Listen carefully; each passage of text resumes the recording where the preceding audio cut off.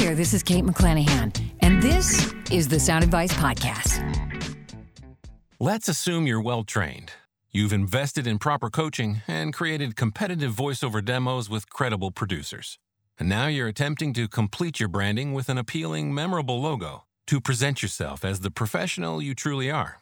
Because let's face it, presentation matters, especially in the entertainment fields. You might be relieved to discover the best advertising isn't advertising at all. By that I mean, less is more. When it comes to art directing your graphics, you want to make your name known and associated with being a professional voice talent with taste and an elevated aesthetic. Less is more.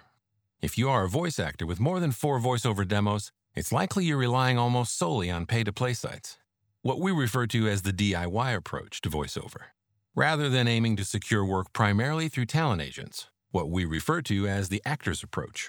The multiple demo promotion model was adopted chiefly by online sources to benefit their platforms, by encouraging individual voice talent to feed the algorithm, by continually adding new content to their sites, which theoretically benefits voice talent by default.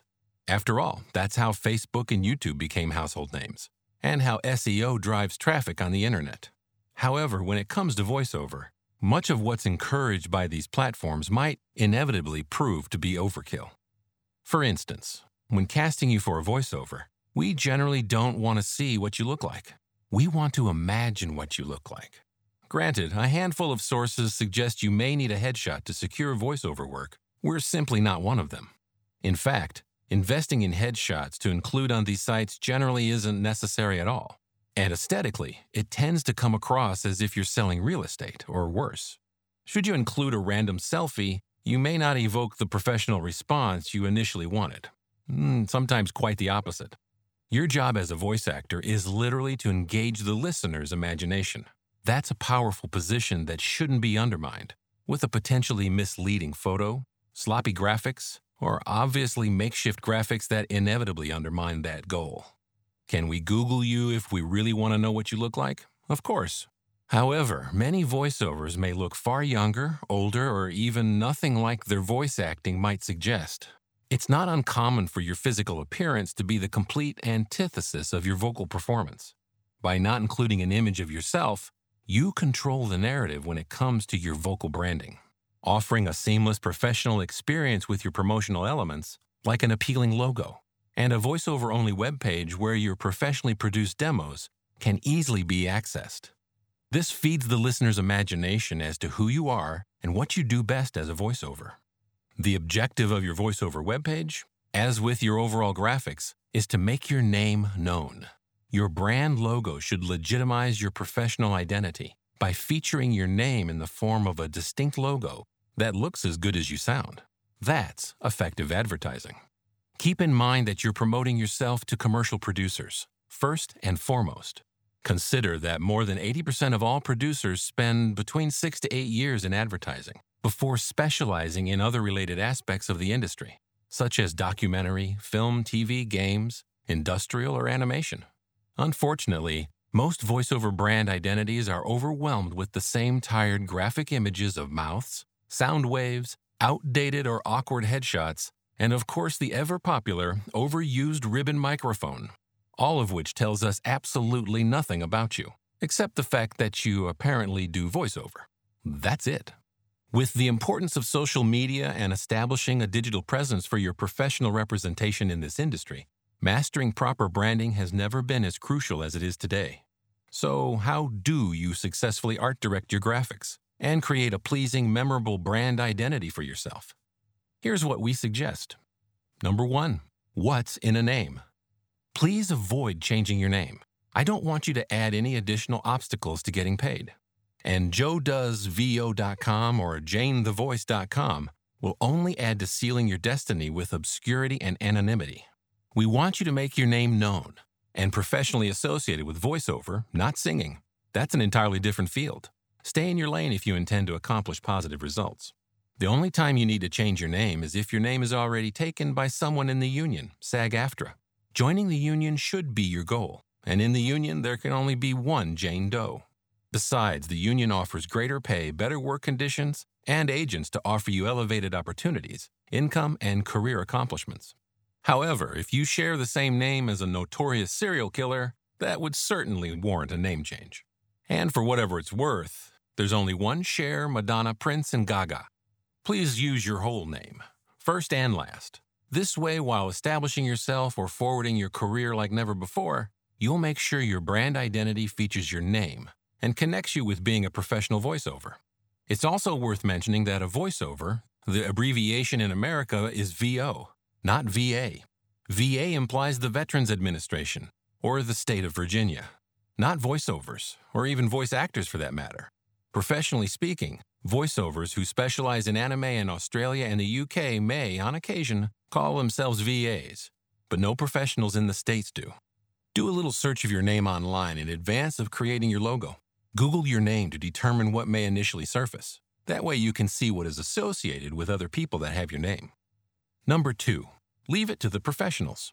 If you're not already a successful professional graphic artist, please step away from Adobe Illustrator. To choose a graphic artist, begin by viewing some of their past work. Make note of the fonts and color combinations, the color stories, shapes and images that you identify with and respond to most for inspiration. Number 3, resist the urge to give your graphic artist specific directions. It may seem counterintuitive, but it's not your job to come up with what to create as a brand identity, even if you have a very specific idea in mind. Perhaps especially if you have a very specific idea in mind. That would be equivalent to micromanaging the creative you've hired to design your logo. If you've hired a professional, trust them to do the work. Prior to them creating anything, you chose them because you liked logos they've created in the past. The fonts, shapes, color combinations, and such must have spoken to you. Great. Let them do their job and create. Then offer modifications if the designs require them, after you're presented 3 to 4 initial options. Number 4, the goal is your logo should look like how you sound. Easier said than done, but it can be done. Ask yourself whether what you're thinking will ultimately suggest who you are vocally. If nothing comes to mind, tell your graphic artist just that and rest easy. Again, it's not your job. Turn that responsibility over to your graphic artist and see what they come up with. Weigh in only once they've created something for you to respond to, as to what you like and what you don't. Number 5, the best art direction you can offer is conceptual rather than literal. For example, mid-century modern meets a touch of Hollywood glam, or Crate and Barrel meets a beachy coastal feeling. Rather than giving them literal direction such as, I always imagined my graphics would be an illustration of a woman in a long evening gown, leaning against a lamppost smoking a cigarette, and my name would be spelled out in smoke. First of all, that would require an illustration rather than a graphic logo that forwards your name.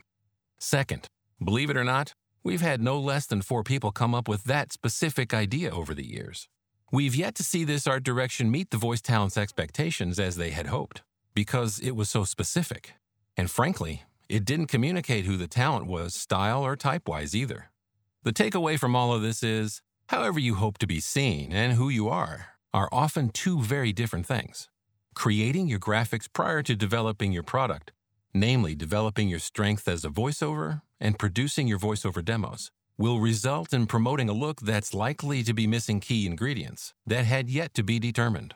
So avoid creating your graphics prior to training and producing your demo tracks.